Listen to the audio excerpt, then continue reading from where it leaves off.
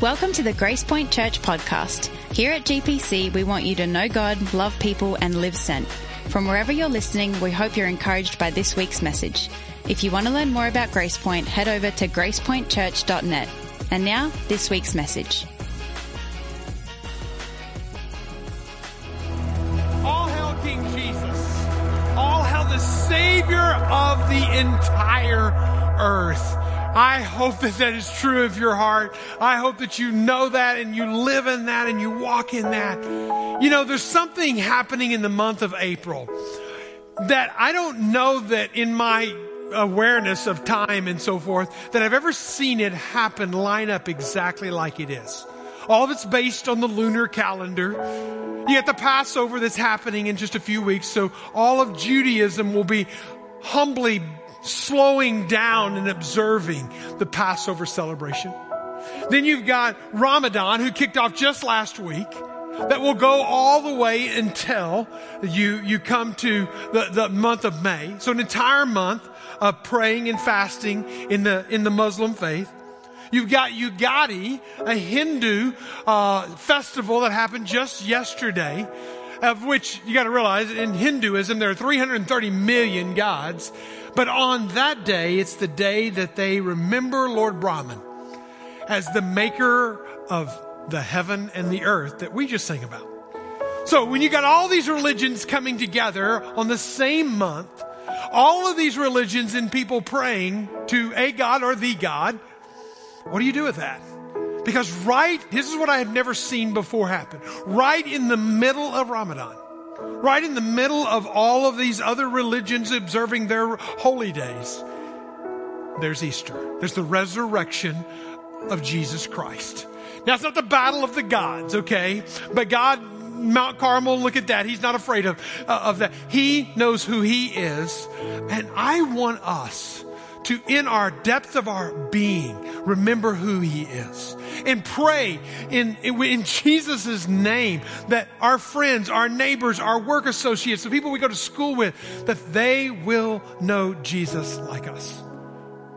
Like you. I hope you know Him. Because in Philippians chapter 2, verse 10, it says, God has highly exalted Him. I want you to read this verse out loud with me. God has highly exalted Him and bestowed on Him the name that is above every other name, so that at the name of Jesus every knee should bow in heaven and on earth and under earth. I think that pretty much covers everywhere. You're either in the heavens or you're on the earth or you're under the earth. That covers everywhere. And His name is above every name. Yeah, amen. Acts chapter 2. We're going to pray these scriptures in just a moment. Acts chapter 2, it says this. Say it with me actually. There is salvation in no one else. For there is no other name under heaven given among men by which we must be saved. Now, I know that sounds so exclusive, but let me live in a paradox for a moment. Jesus is incredibly exclusive in His salvation, but He is incredibly inclusive in who He invites. He invites the world. All hail King Jesus. All hail the Savior of the world. And I want us to pray. We have a number of these faiths represented right here. We have Canopy, has helped us connect with refugees that have moved here from Afghanistan.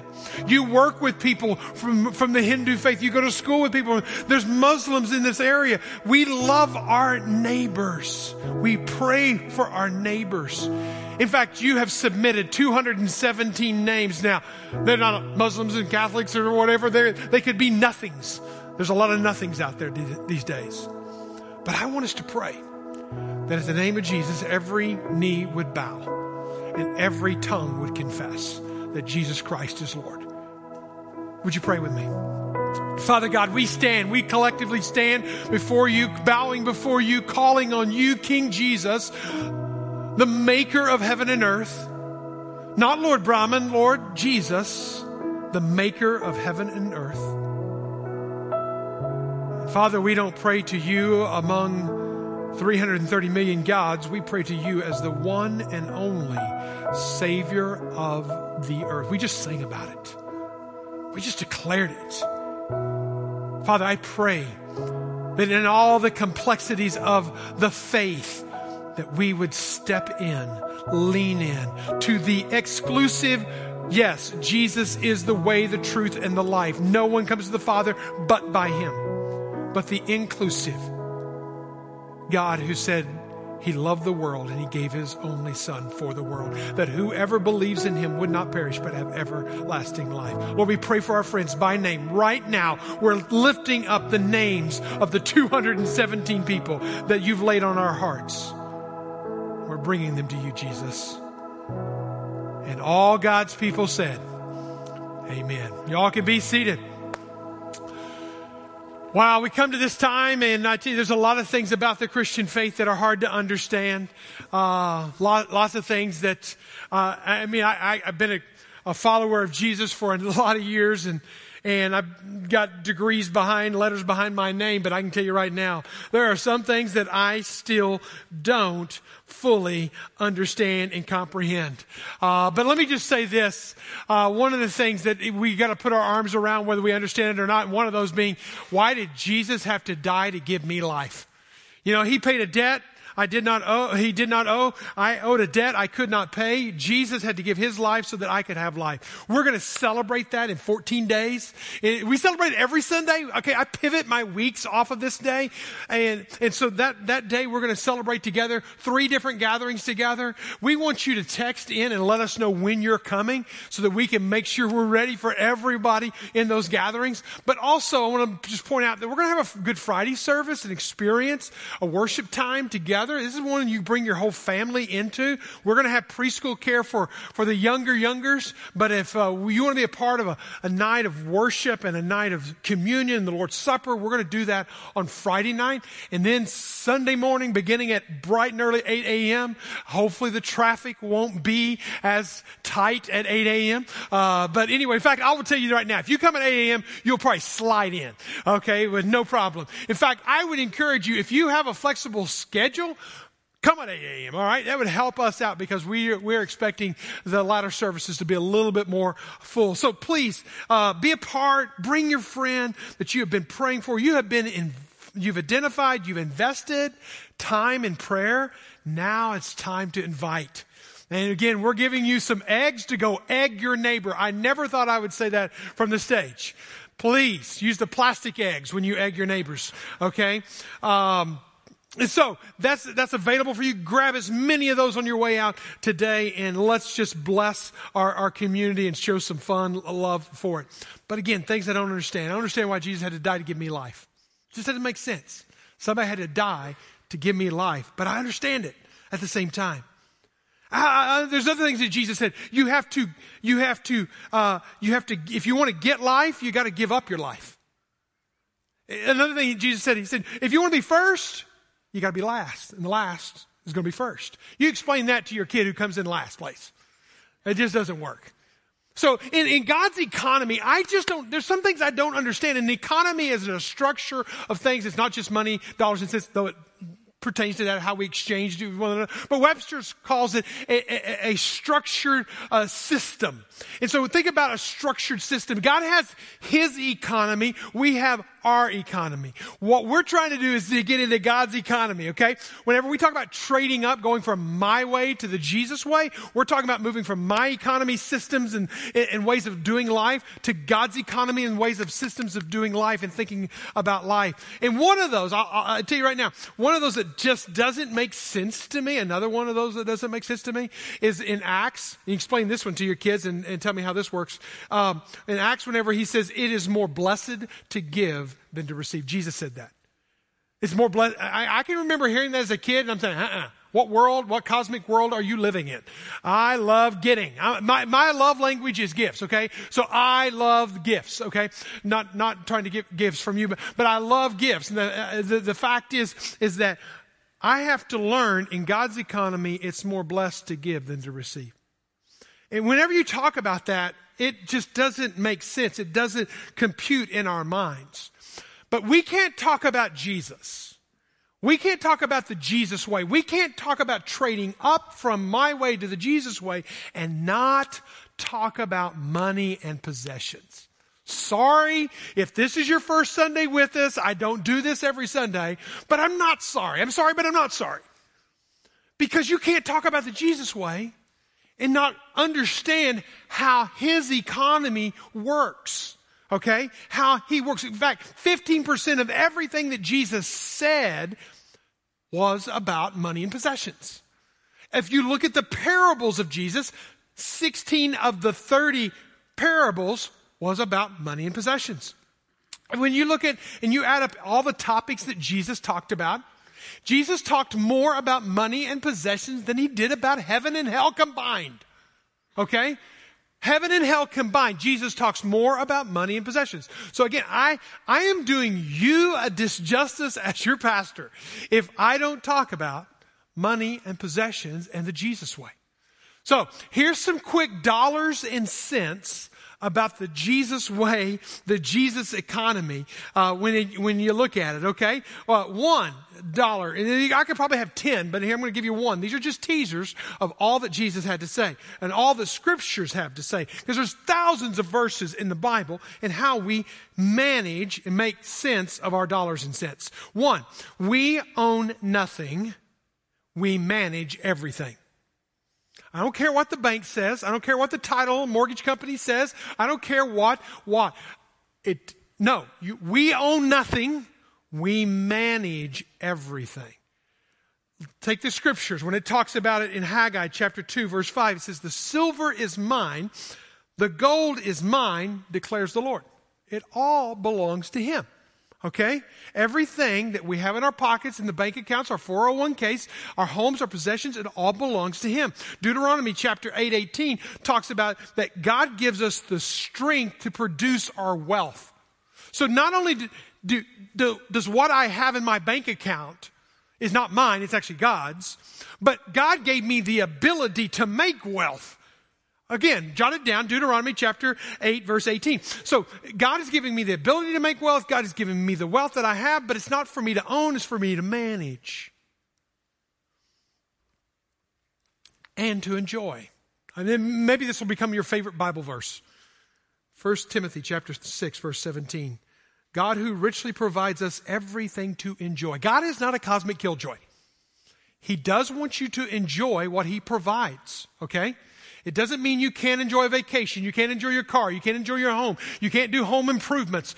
It's not saying that at all. So you can enjoy what God has entrusted to you. Here's the key. Just don't derive your joy from it. Enjoy it. Don't get your joy from it, which is really hard. Again, the economy of God is so different than the economy of the world in which we live. But also you have to notice when you look at that verse, where does it all begin? It begins with Jesus, because Jesus, or the Lord, gives us, provides for us everything to enjoy. All right? Second, dollars and cents truth. The greater the gain, there's a warning, the greater the gain, the greater your temptation to loss. The more you make, the more dangerous it is for you. The more zeros you have at the end of your paycheck, the more danger that is for you. Just put it down. Because if you think about it like this, I wish we have a warning label on the dollar bill. We have in God we trust, and I think in reality it's in money we trust. But if we had a warning label on it, every note should get with a bigger warning. We have warning labels on cigarettes, on drugs. You can't go to a movie without seeing a warning label. We need a warning label on money. Why? Because Jesus said in his words, it's easier for a camel to go through the eye of a needle than it is for a rich man to enter the kingdom of heaven. So here's the warning. If you're rich, sorry, it's harder for you. It didn't say you can't. It didn't say rich people aren't going to go to heaven. As you're going to say, it's going to be harder for you because you've got a lot more things to overcome. There's zeros and there's commas, yes. But those things you've got to overcome to make sure that they don't become your God. Be sure of that. Here's another verse for you, 1 Timothy chapter 6, verse 10. By the way, 1 Timothy chapter 6 is a great chapter if you want to understand the money and possessions and how, just take some time and spend it in 1 Timothy chapter 6. But here's one. The love of money The love of money is the root of all kinds of evil. Didn't say money's evil. Didn't say having money is evil. But the love of money is the root of all kinds of evil. So what happens to people when they love the money? They love the possessions. Some people, craving money, have wandered from the faith, the true faith, okay? Now, I spend a whole time on that. And pierce themselves with many sorrows. What does that mean? Pierce themselves with many sorrows. It's because sometimes money becomes such an issue, such a stumbling block for us, that it literally becomes the thing that we trip over in life, causing us tremendous amounts of pain. I got to make more. I got to move more. I got to move up the ladder. I got to work more hours so I can get that promotion. All along, your family back here is maybe paying the greatest price. So is it that promotion really, really worth it? Or is that just the next rung in the ladder? A great documentary. It's a little dated now, but I think it's probably still very accurate, probably even more accurate today. PBS documentary called Affluenza. You ought to look it up. Google it, find it, watch it. It said in there 90% of marriages that divorce have money as a contributing factor to the divorce. It didn't say it's the whole thing. Could be so many other reasons that would have caused the divorce, but 90% of them say money had something to do in our breakup of our marriage. So I just want to say this, money's not evil. What happens to our hearts with the possessions and the thing that we have can make us evil. Here's the American lie. Beware of it. We believe that if we have more of what we already have, it will solve our ills. If I have more of what I already have, that will fix. Listen, it may be the tipping point for you. Beware of it. Number 3, the more you give away, the more you gain. Again, this is God's economy, not my economy. I didn't write it. I get to live in it. It's like macroeconomics. I'm sure a lot of y'all studied that. We live in a macroeconomic society. Northwest Arkansas, do you remember the toilet paper crisis? That's a macroeconomic issue. Supply chain issues, some of y'all live in that every single day. So that's macroeconomics. There are things about that I don't even understand, and I've had it explained to me 100 different ways. Why?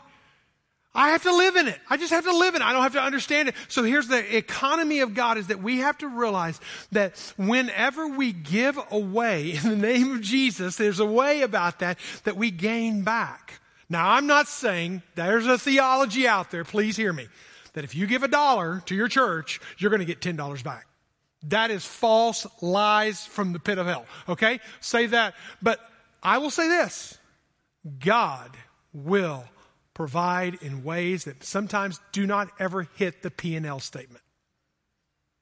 I just talked to a man in the first gathering, after the first gathering, who has been generously giving to his church for the past 50 years. And he confirmed this. He said, Mike, I've never missed a meal. I don't have any regrets. I have been able to retire sooner than I would have ever expected. And I have always lived at a lower income level.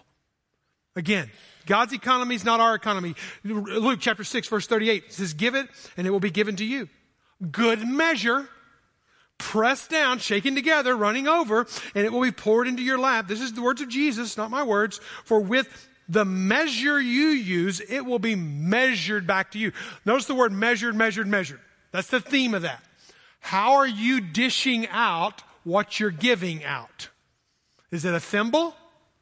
Is it a teaspoon? Is it a tablespoon? Is it a bucket? Is it a barrel? Again, I'm metaphorically saying that, but just think about it. And sometimes it's not always the number of zeros in there. It's really what's going on inside of our hearts. And so sometimes you can give consistently over time and give much more. Okay, hang with me on this. You hear a phrase around here a lot called consistent budgeted generosity. Very strategic the way we use that. Because that is what we see as the biblical model. Consistent. For Lori and I, let me tell you how Lori and I do this. Every month on the first day of the month, I got one on April 1st. I get another email from Grace Point Church that says you just contributed this amount of money to the church. It happens automatically, and I'll get one in May 1st. I'll get one on June 1st. And July 1st, you get where I'm going. We consistently set it up that way. And you know what? When I get that email, I immediately pray. That was my prompt to prayer. To say, God, would you take my generosity, our consistent budgeted generosity, would you take it and use it for your glory this month? Consistent, budgeted. We have a spot in our budget that is as much a priority as the food on our table, as our vacations, as our mortgage. It is there, and it does not move. Up and down, it might move, but it doesn't. It's always there, consistent, budgeted, and we want to be generous. Now again, generous is, how long is a piece of rope? What does generous mean? For some people, 10% is the floor. For other people, it's the ceiling. Don't even go into percentages with me right now. That's not what I will say this. Lori and I have felt years ago that we wanted the largest check that we wrote every month to be to our church. Because if our books ever got opened by a Martian from outer space and he audited us, I would want him to go, wow, whoever this Grace Point is, the McDaniels love them most. We want that to be said of us. And again, nobody else is looking at our books, but I can tell you this, after 31 years of marriage, and I did the math on it this week, 376 months of marriage. We haven't missed a month. We never, ever have regretted it one single time. We haven't missed a meal. We haven't missed, I got clothes on my back. I've got food in my belly. I've got a home over my head. God has taken care of us. The economy of God is so different. It is more blessed to give than to receive. It's hard to understand. Now, let's take our Bibles and let's look at John. Now, let's see an example of this. John chapter 12. We've been talking about, again, the Jesus way, moving from our way to the Jesus way. And we've been watching the life of Jesus. We've watched him last week and how he dealt compassionately with people. We've talked about his prayer life. This is what he did in his prayer life. Prayer life and compassion. These are all the things that Jesus does. But I want you to notice in the story this time, it's not what Jesus does. It's what Jesus receives. The Jesus way should lead us to looking at who he is, and that should be what should inspire us, drive us to that consistent budget generosity, living it out in our life, understanding who he is. That should be what drives us to him. And so it's not just what he did that we're looking at, it's who he is and how he is worshiped by Mary. Mary, I told you we'd come back to Mary a few weeks ago when we were talking about the rhythms and the pace of life. Mary and Martha, you remember the sisters were lined up there, and Martha's busy, trying to do all this stuff for Jesus as he's in the house. Mary's sitting at Jesus' feet. She's learning, she's taking it in. She made that her number one thing.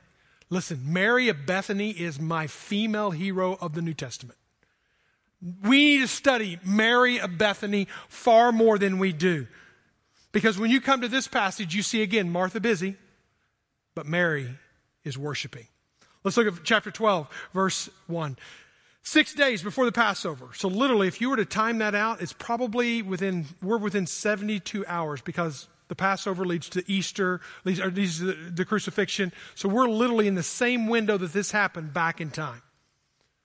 Before the Passover, Jesus therefore came to Bethany, where Lazarus was, whom Jesus had raised from the dead. Now this happens somewhere between the meal and the time that Mary and Martha were there to that Lazarus dies and Jesus raises him to death. So they've had all kinds of experiences with Jesus.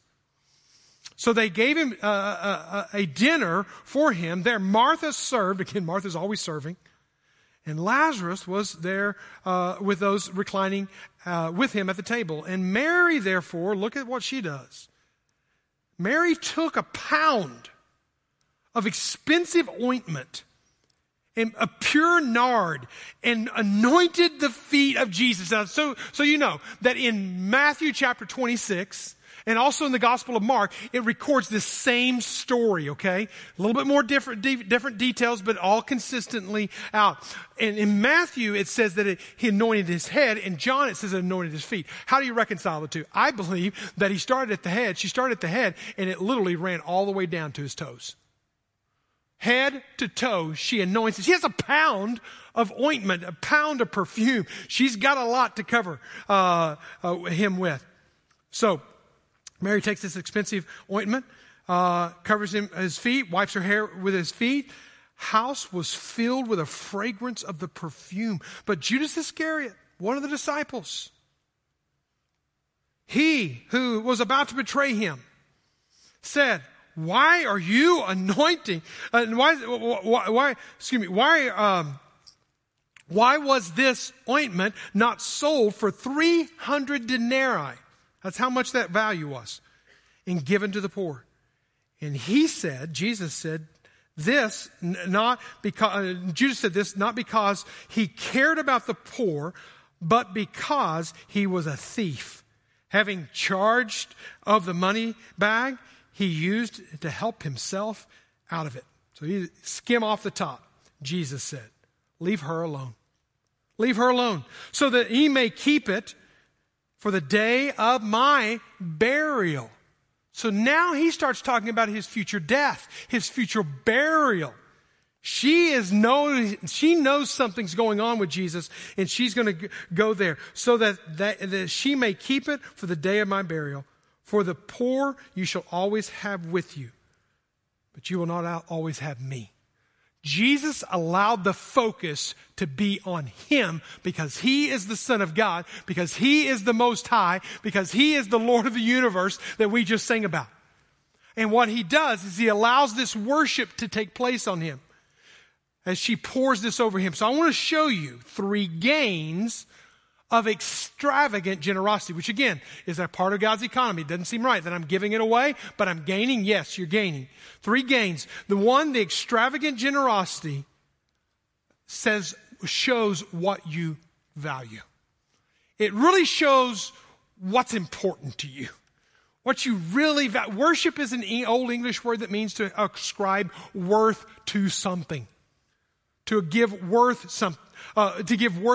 What does she do? She takes a new pint, a pound of ointment, 1 year's salary, because a denarii was a 1 day's wages. Now I know there's 365 days in a year, and this is 300 denarii, but let's just round it up, okay?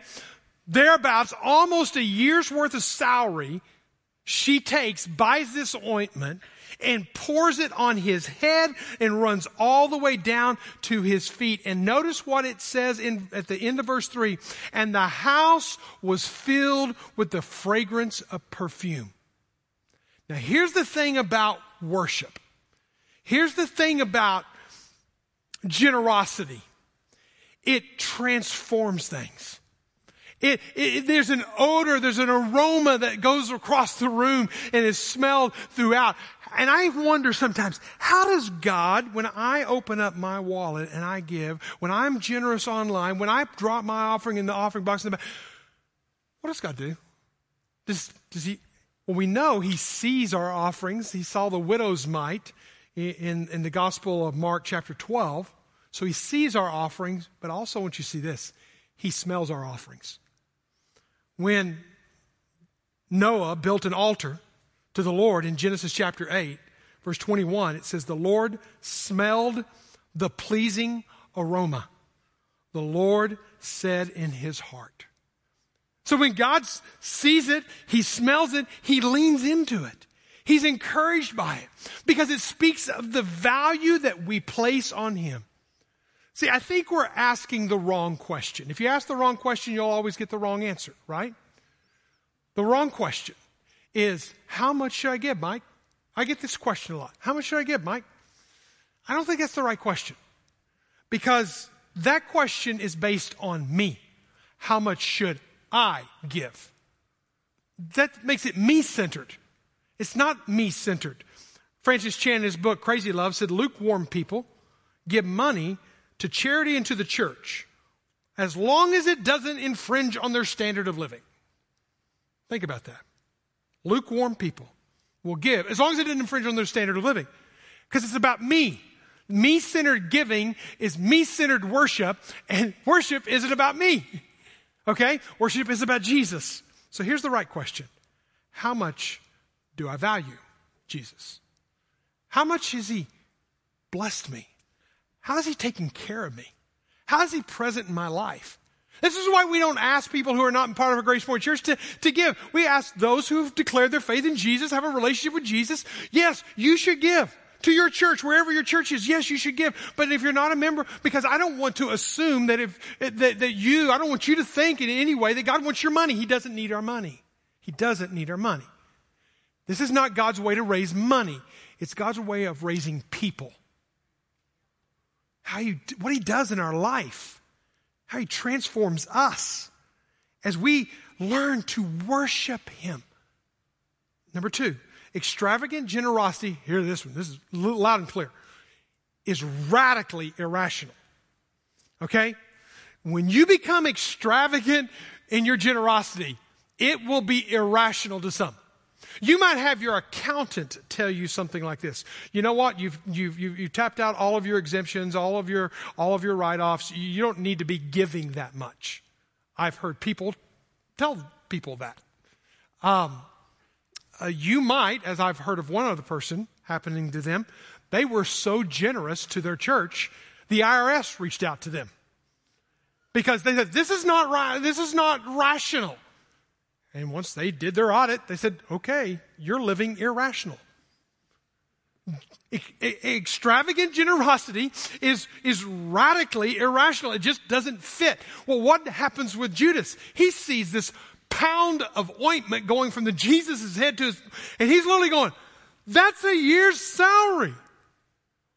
And he said, we could have given it to the poor. We know the motive behind Judas. But don't just get onto Judas. All the other disciples were thinking what Judas was saying. How do I know that? Because in Matthew's account, Matthew 26, verse 8 says, when the disciples saw it, they were indignant. They were upset, saying, what a waste. What a waste. Life principle for you. What some people call waste, Jesus calls worship. And when we are extravagant in our generosity, the IRS algorithms in their computers may red flag you. Your accountant may say you're crazy. Your family and friends may go, what? So many other things you could do with that money. But Jesus will look at it and say, that's worship.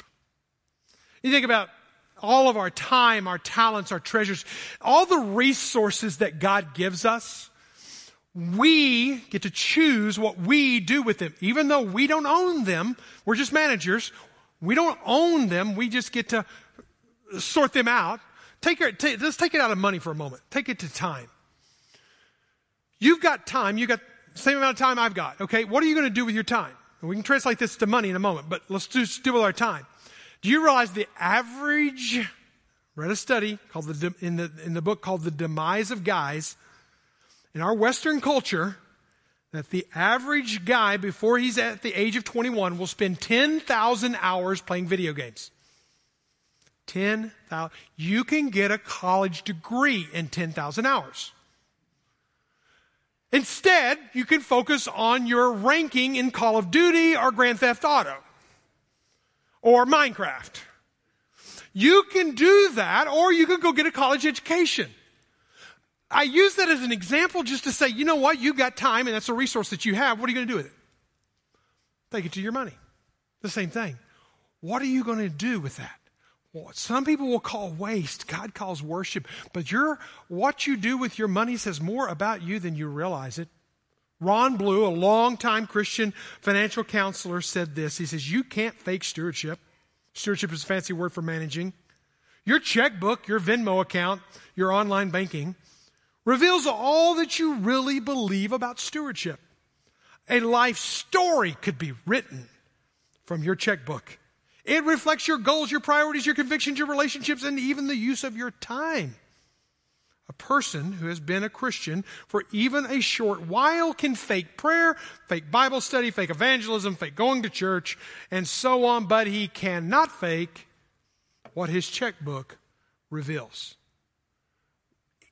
How we spend our money, our resources, is probably one of the most objective indicators of where our faith is. It says tons about ourselves. That's why Jesus said, where your treasure is, there your heart is. So open up your online bank, open up your Venmo account, and ask, what does this say about my faith? What does this say about my commitment? Because what the world is going to say, hey, that's waste, you could have used it on something else. Jesus is going to call worship. And in Matthew 26, when he's on this very passage, he says, do not trouble this woman. Do not trouble this woman. What does he say? She has done a beautiful thing. I want my worship in whatever capacity, whether I'm singing, I'm praying, or I'm giving. I want Jesus to look at my generosity and say, that's beautiful. That's awesome. It's a sweet aroma. It's going to be irrational to everyone else, but let it be what it should be, worship. Number 3, extravagant generosity is about leaving a gospel legacy. Now, this is not a stretch. Hang with me on this. Lori and I both, my mother was on the front row last service. Her parents were sitting right behind her. We are so grateful for the legacy of what they taught us as a kid. I used to clean my mother's beauty shop, sweep it, fold towels, all that kind of stuff. One of my very first jobs. She paid me, I think, $7 a week. And I know how to paper route and all that. In the very beginning, she set me down. She said, if you made $7, then this is what you should start giving. And she laid it out. And that was hard as a kid. Okay? So I just use this.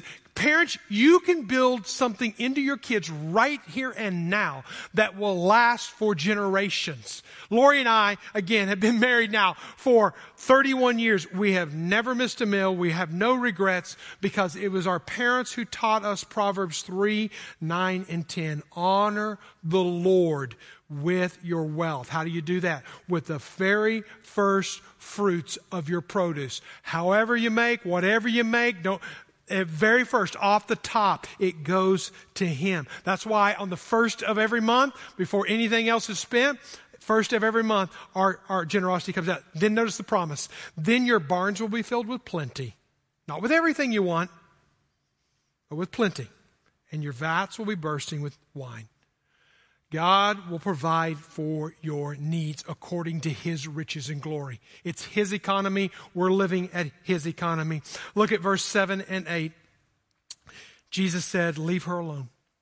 Leave her alone so that she may keep it for the day of my burial. What was that? Jesus was about to die. He's 14 days, no more.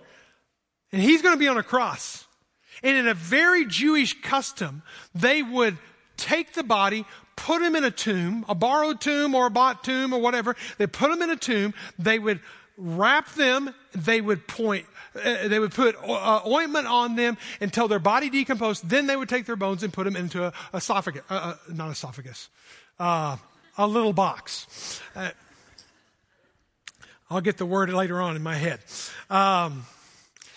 Now I'm stuck. Sarcophagus. There, thank you. And that's why she's there. She keeps me on track. But when you look at what she did, she's preaching the gospel. She believed that Jesus was going to die. Other disciples weren't getting it. She's anointing Him prior to even His death. This is a part of Mary's legacy. Mary valued Jesus with an entire year's salary. Contrast that with Judas, the other character in this story. What does Judas do? He betrays Jesus for 30 pieces of silver, which is about a third of an annual salary. So what is Jesus worth to you? I said the very first thing, it speaks of your value. What is Jesus' value to you? For Judas, it's 30 pieces of silver. I'm going to bargain over it. For her, Mary of Bethany, it was a year's salary. I'll give it, and I'll pour it out, and I'll give it away. Now notice how Matthew records the ending. I say to you, whenever this gospel is proclaimed in the whole world. So what Mary did on that day was a testimony of a gospel that would be preached to the Hindus, to the Muslims, to the Jews, to the Gentiles, to you and I. That same gospel, what she has done, will also be told in memory of her. I say it again. God doesn't need our money. He already owns it. He doesn't need our things. He could take it away in a heartbeat and give it to someone else. He doesn't need our jobs and our 6-figure salaries. There's somebody else as soon as you walk away that will step into that seat. I consider myself an interim pastor. I will walk away one day. All of this is also temporary. God doesn't need our stuff. He doesn't need our money. He doesn't need our positions. He's trying to raise us up. He's not trying to raise money. He's trying to raise up worshipers when the world will call it wasting. Trading up. I got to give or I get to give. The Jesus way is I get to give. And you know what? Let's forget talking about money. Let's just talk about Jesus. Because the money is only a picture of what Jesus really wants. He doesn't want 10% of us. Okay? He doesn't want us to just tithe. He wants 100% of us. 100% of our time. 100% of our life. 100% of our dreams. 100% of our ambitions. He wants 100%. The money part of it is just a representation of part of us. Okay? He wants 100% of us. But you know what? Here's the beauty of it. He gave 100% of himself. Every drop of blood, until he breathed his last, was for you and you and you and you and you. Every bit of himself was given as a sacrifice so that we would in turn embrace him and give 100% of ourselves to him. That makes that 10% a lot easier. He is the Lamb of God who gave himself freely and fully for us. Would you bow your heads with me? Father, you set the bar on generosity. We can't outgive you. Give, and it will be given to us, good measure, pressed down, shaken together, running over. In the same measure that we give to you, you will give back to us. Father, you gave yourself. Lord, we want to give. I pray in this room, if there's people in this room who've never given themselves to you, they'll quit focus. They'll not even hear my message on money. They'll not hear my message on generosity. They will hear that you're a God who gave your 100% to them. And you're inviting them to give their 100% to you. Lord, we thank you for these moments. And we pray that we will reflect on you, the Lamb of God. In Jesus' name. Thanks for listening to the Grace Point Church podcast. To stay up to date on all things GPC, follow us at Grace Point NWA on Facebook or Instagram. As you go, be people who show and share Jesus in everyday conversations with everyday people. Live sent.